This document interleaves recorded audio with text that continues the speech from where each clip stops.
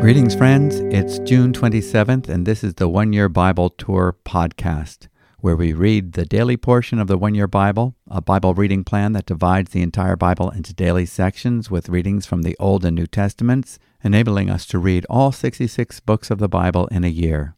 My name is David MacAdam, pastor and Bible teacher at New Life Community Church in Concord, Massachusetts, and it's my joy to serve as your reader and tour guide, pointing out observations that you don't want to miss. Today, in the Old Testament, we read more of the tragic history of the kings of Israel and Judah in the book of 2 Kings. We realize that history is often horrific. The Bible clarifies that this is a result of the problem of sin, man turning away from the righteous rule of the Creator. In our Old Testament reading, we see that the wages of sin is death, and in the New Testament, we learn that the free gift of God is eternal life in Christ Jesus. In Romans chapter 6, verse 23, this is not just the message of the New Testament, it's the message of the entire Bible.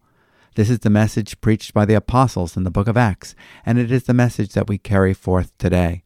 The word wages refers to the right or just compensation. If you did not receive your agreed-upon wages from your employer, you would perceive it as an injustice.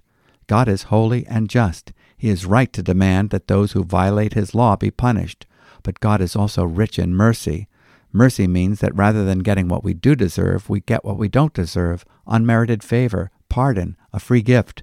This is what is offered to us in the saving work of Jesus Christ, the free gift of forgiveness of sins, a right standing, peace with God, and a new, deathless life in Christ through the gift of the Holy Spirit. Jesus took the punishment our sin deserved on the cross, satisfying God's demands that uphold righteousness. His resurrection from the dead gives us the assurance that those who believe are no longer held by the fear or the power of death. Yesterday in the book of Acts, we learned that the resurrection of Jesus was mocked by some in Athens, but for us, it is the legal receipt in hand that God's promise is good. So let's go to today's passage in the Old Testament first. We are in 2 Kings chapter 10, verse 32. Just when you think that the problem of the house of Ahaz has been dealt with, another relative pops up. This reminds us that it takes the Savior to deal with the problem of sin. So here we go, 2 Kings chapter 10, verse 32.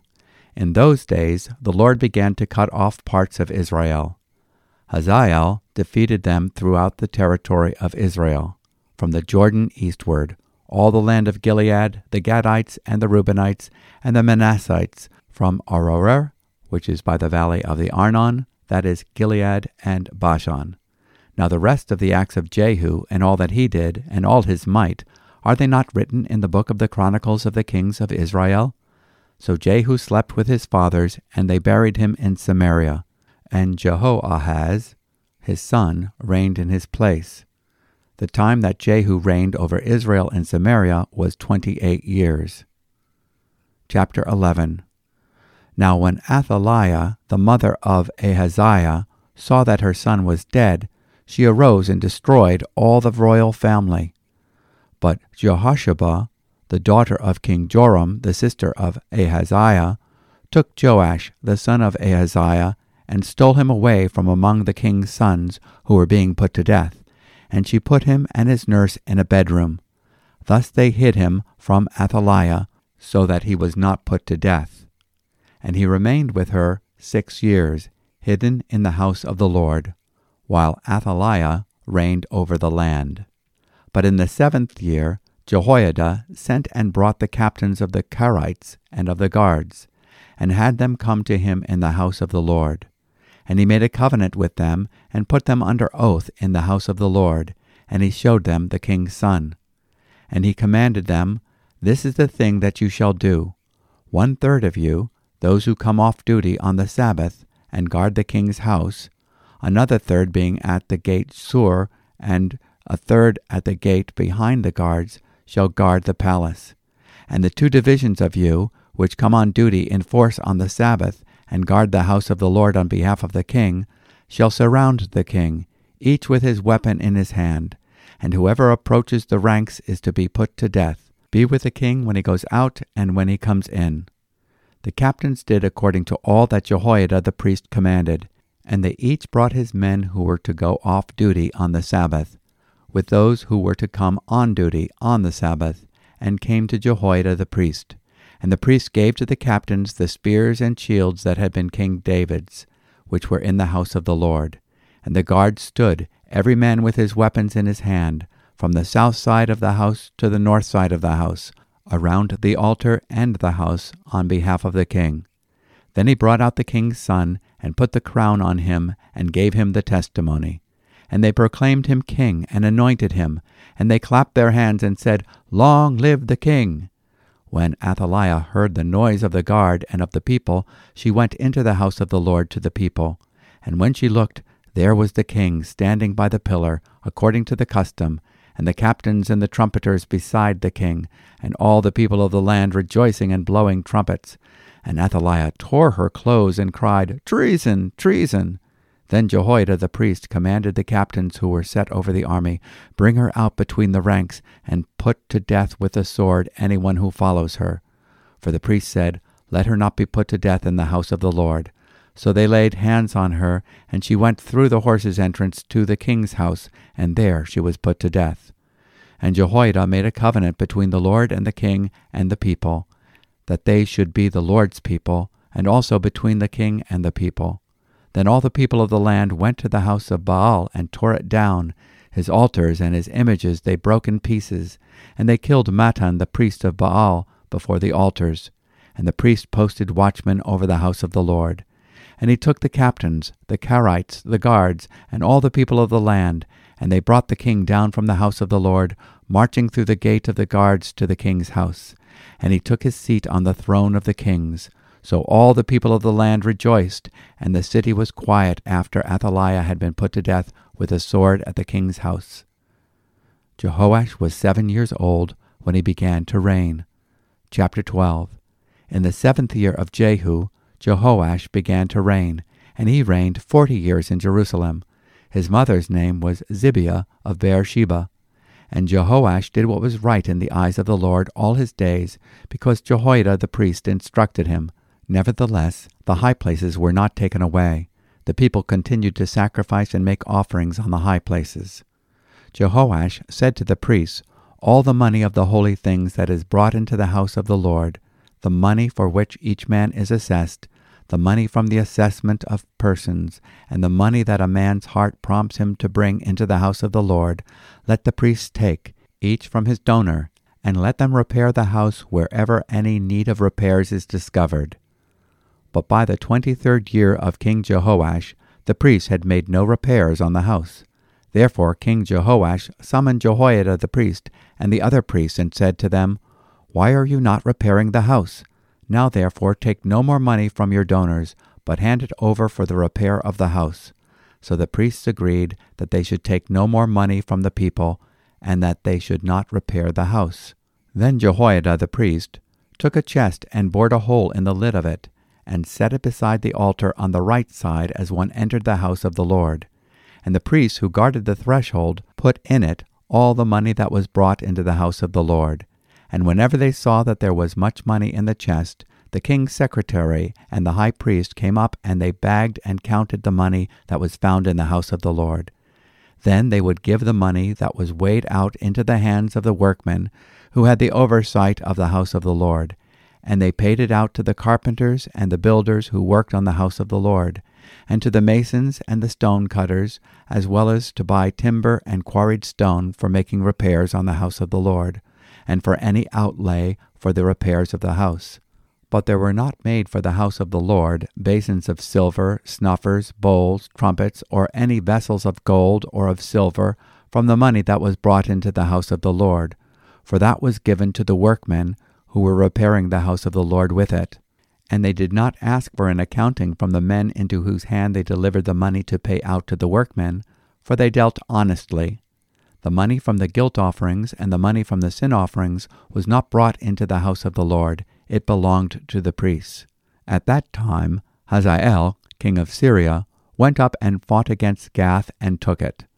But when Hazael set his face to go up against Jerusalem, Jehoash, king of Judah, took all the sacred gifts that Jehoshaphat and Jehoram and Ahaziah, his fathers, the kings of Judah, had dedicated, and his own sacred gifts, and all the gold that was found in the treasuries of the house of the Lord and of the king's house, and sent these to Hazael king of Syria. Then Hazael went away from Jerusalem. Now the rest of the acts of Joash, and all that he did, are they not written in the book of the Chronicles of the kings of Judah? His servants arose and made a conspiracy, and struck down Joash in the house of Millo, on the way that goes down to Silla. It was Jozachar, the son of Shimeath, and Jehozabad, the son of Shomer, his servants, who struck him down, so that he died. And they buried him with his fathers in the city of David, and Amaziah his son reigned in his place. This concludes our reading from today's portion from the Old Testament in the book of 2 Kings. As is our custom, we'll take a few moments to recap and reflect. Both the northern and southern kingdoms felt the idolatrous impact of the house of Ahab. As Ahab's wife Jezebel instituted Baal worship in the northern kingdom of Judah, so her daughter Athaliah, through her marriage to King Jehoram of Judah, influenced the southern kingdom. Athaliah's son, Ahaziah, succeeded Jehoram as king of Judah, making him the first Judahite king to be both a descendant from the house of David and the house of Omri, the father of Ahab. Jehu killed Jehoram, otherwise known as Joram, of Israel, and destroyed the worship of Baal there. Under the guise of hosting a worship gathering for Baal, Jehu assembled all those who served Baal. He asked them to bring their vestments and paraphernalia, separating them from the worshippers of Yahweh, and then ordered that they all be killed. The pillar of Baal was burned, and the house of Baal destroyed, with all the worshippers inside. He also ordered the death of King Ahaziah of Judah, Ahab's son-in-law. Athaliah, Ahaziah's mother, usurped the throne of Judah, killing all the possible heirs, all her own adopted family by marriage. God providentially preserves the single link left in the chain of Davidic descendants in the Judahite dynasty. Satan attempted to thwart God's plan to preserve the royal seed of David through Athaliah's murderous plan. Then God's grace intervenes. We read these words, "But Jehosheba." Jehosheba, Ahaziah's sister, finds the infant Joash, also called Jehoash, and hides him for 6 years in a room in the house of the Lord, while the evil Athaliah rules in Judah. The seed of David is secretly preserved. In the 7th year, the chief priest in the house of the Lord, Jehoiada, made a covenant with the assembly of Karites, who were elite mercenaries, together with other guards, and arranged for Joash to be installed as king of Judah. Jehoiada rallies these forces and equips them to protect Joash as he is crowned. When Athaliah hears the trumpets and cheering of the people, she goes to the house of the Lord and discovers that the 7-year-old Joash has been proclaimed king of Judah. She echoes the cries of her mother Jezebel, shouting, "Treason! Treason!" while Jehoiada orders that she be taken out of the house of the Lord and put to death. Jehoash, otherwise known as Joash, reigns for 40 years. For a good part of those years, he was guided by the counsel of the chief priest Jehoiada. We learn that he did what was right in the eyes of the Lord all of his days in which Jehoiada the priest instructed him. One big exception was that he failed to destroy the high places where people offered sacrifices and burnt incense. The passage in 2 Chronicles chapter 24, verses 15 to 23, tells us that Jehoash turned to idolatry when Jehoiada died. He listened to ungodly counsel, worshipped the Asherim, and did not heed the warnings of the prophets, in 2 Chronicles chapter 24, verses 17 through 19. Joash is recognized as the one who championed the repair of the temple. He spearheads the fundraising, encouraging that the census money, in Exodus chapter 20, verse 13, the assessment money and the tax of Leviticus chapter 27, verse 2, and the freewill offerings, described in 2 Kings chapter 12, verse 4, that which any man's heart prompts him to bring, be collected for the purpose of giving God his due worship. There seems to be some slippage in the administration of the repair project as money is collected. In Joash's 23rd year of reigning, he notices that the work has not yet begun. Joash rebukes them for being negligent. The priests agree to stop collecting money, but do not agree to repairing the temple. Jehoiada, the chief priest, springs into action. He makes a collection chest to put by the altar and then ensures that the money is collected and given to the workers as compensation for their carpentry and craftsmanship. People are more willing to give when they can see that the money is being used for the purpose for which it has been given. The building project had not been delayed because of a lack of money, but because of poor money management. There is an indication that Joash, although intending to do the right thing, had a habit of submitting to the more powerful personalities around him. He submitted to the godly counsel of Jehoiada, but also caved in to the ungodly counsel of Judean officials in 2 Chronicles 24, verse 17, and the intimidating power of Hazael of Aram. Jehoash foolishly offered all the sacred things and the gold of the temple and the king's house, and sent it to him, hoping that would dissuade him from conquering Jerusalem. By this time, Hazael had not only taken the lands east of the river Jordan, but also Gath to the west of Jerusalem. Danger seemed imminent. We'll continue the story tomorrow. Now let's move to our next stop on our Bible tour in the New Testament, the book of Acts, chapter 18, verses 1 through 22. The Apostle Paul plants the church in Corinth. Acts chapter 18. After this, Paul left Athens and went to Corinth. And he found a Jew named Aquila, a native of Pontus, recently come from Italy with his wife Priscilla, because Claudius had commanded all the Jews to leave Rome. And he went to see them, and because he was of the same trade, he stayed with them and worked, for they were tent makers by trade. And he reasoned in the synagogue every Sabbath, and tried to persuade Jews and Greeks. When Silas and Timothy arrived from Macedonia, Paul was occupied with the word, testifying to the Jews that the Christ was Jesus. And when they opposed and reviled him, he shook out his garments and said to them, "Your blood be on your own heads. I am innocent. From now on I will go to the Gentiles." And he left there and went to the house of a man named Titius Justus, a worshipper of God. His house was next door to the synagogue. Crispus, the ruler of the synagogue, believed in the Lord, together with his entire household. And many of the Corinthians, hearing Paul, believed and were baptized. And the Lord said to Paul one night in a vision, "Do not be afraid, but go on speaking and do not be silent, for I am with you, and no one will attack you to harm you, for I have many in this city who are my people." And he stayed 1 year and 6 months, teaching the word of God among them. But when Gallio was proconsul in Achaia, the Jews made a united attack on Paul, and brought him before the tribunal, saying, "This man is persuading people to worship God contrary to the law."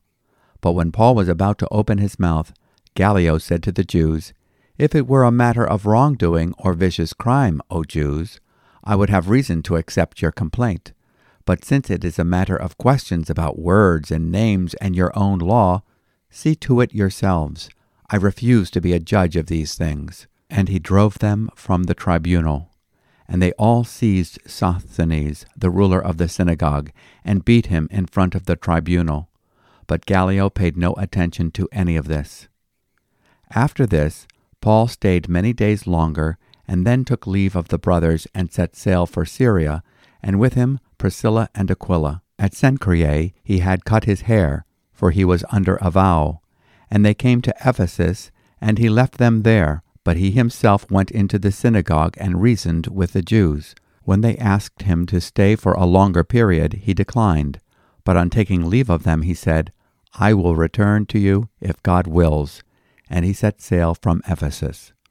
When he landed at Caesarea, he went up and greeted the church, and then went down to Antioch. And that is the end of today's portion from the New Testament in the book of Acts. As we have observed in today's reading, Paul moves from Athens to Corinth. At Corinth, Paul is introduced to a couple who will become prominent in the work of the gospel in Europe, Aquila and Priscilla. Like Paul, they are tent makers. They had been living in Rome, but when Jews were extradited by order of the Emperor Claudius, they moved to Corinth. Paul begins his ministry continuing the pattern of proclaiming the message to the Jew first. He reasons with the Jews and God-fearing Gentiles in the synagogue. When Silas and Timothy join him, Paul leaves off tent-making for a while and devotes himself completely to the ministry of the Word, solemnly testifying to the Jews that Jesus is the Christ. Acts chapter 18, verse 5. However, he meets stubborn resistance, so he shakes out his garments with these woeful words, reminding them of their accountability before God. Your blood be on your own heads. I am clean. From now on, I will go to the Gentiles. He moves his ministry next door to the home of Titius Justus, a worshiper of God. The leader of the synagogue, Crispus, and his entire household believe the gospel, and many Corinthians are brought to faith in Christ and are baptized.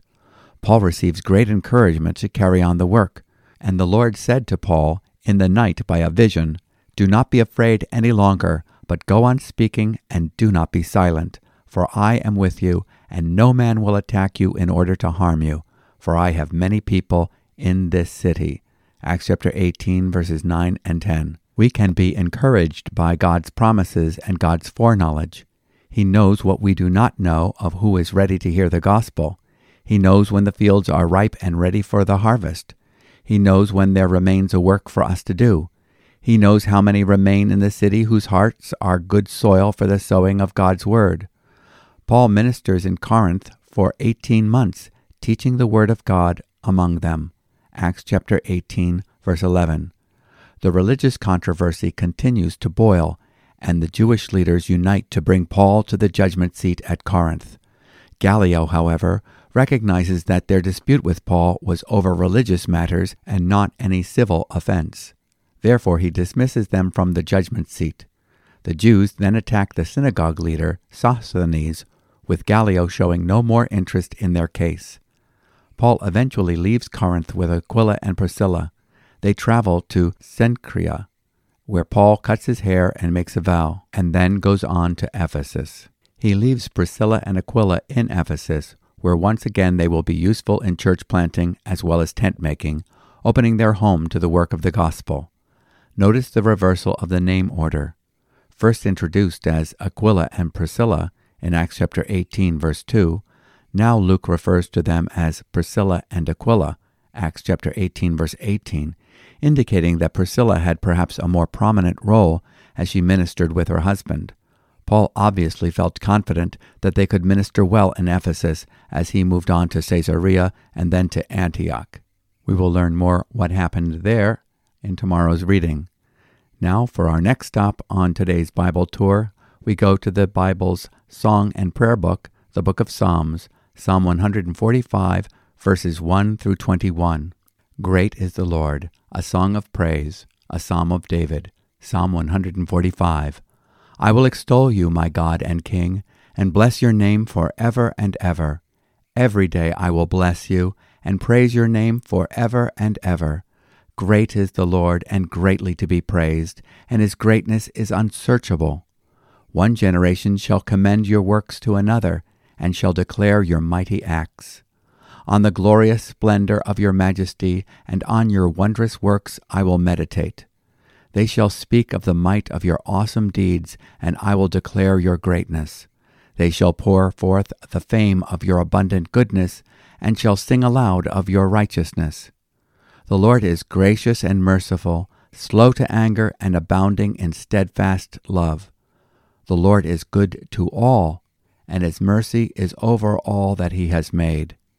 All your works shall give thanks to you, O Lord, and all your saints shall bless you. They shall speak of the glory of your kingdom and tell of your power, to make known to the children of man your mighty deeds and the glorious splendor of your kingdom. Your kingdom is an everlasting kingdom, and your dominion endures throughout all generations. The Lord is faithful in all his words and kind in all his works. The Lord upholds all who are falling and raises up all who are bowed down. The eyes of all look to you, and you give them their food in due season. You open your hand, you satisfy the desire of every living thing. The Lord is righteous in all his ways and kind in all his works.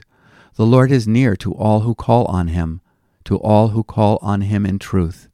He fulfills the desire of those who fear him. He also hears their cry and saves them. The Lord preserves all who love him, and all the wicked he will destroy. My mouth will speak the praise of the Lord, and let all flesh bless his holy name forever and ever. Psalm 145 praises God for his greatness. It is a psalm that is written in the form of an acrostic, with each line beginning with a successive letter of the Hebrew alphabet. The psalmist speaks of his daily habit to praise the Lord. Every day I will bless you, and I will praise your name forever and ever. Psalm 145, verse 2. There is no end to discovery of what is praiseworthy about the Lord. The psalmist is confident that every generation will take up the harp of praise, commending his works from one generation to another. Not only does the psalmist have a daily habit of praise, but also a habit of meditation. On the glorious splendor of your majesty and on your wonderful works I will meditate. Psalm 145, verse 5. The psalmist praises God's attributes of majesty, greatness, goodness, graciousness, righteousness, mercifulness, patience, forbearance, steadfastness, love, faithfulness, kindness, integrity, generosity, attentiveness, nearness, sensitivity, and his keeping power. He calls upon all to praise him with their mouths and to bless his holy name forever.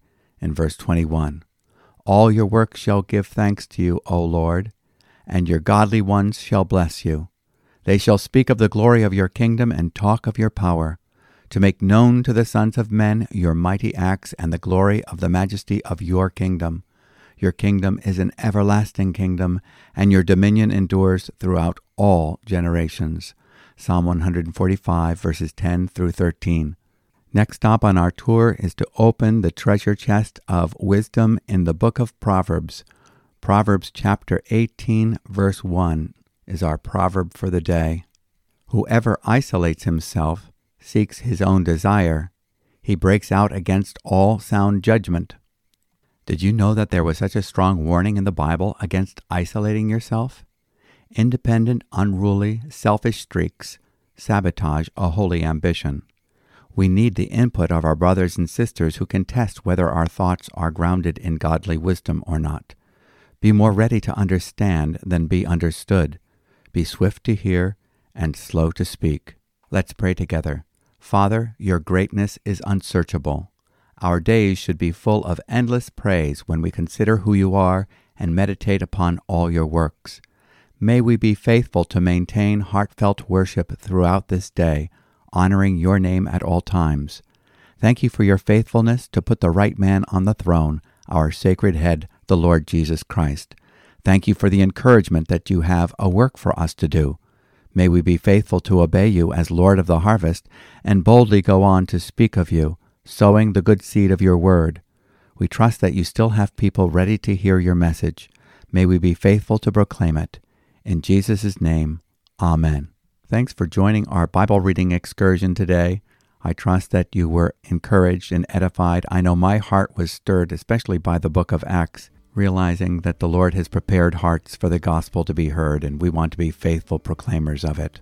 We want you to know that we're here for you. If you have any comments or questions, you can write us at podcast@newlife.org. And if you would like a written copy of the commentary that accompanies each day's Bible reading, don't forget to subscribe to the One Year Bible Tour Guide at our website, newlife.org. So until next time, may the Lord, who is our peace, grant you peace, and may you be made ever more aware of his presence. Shalom.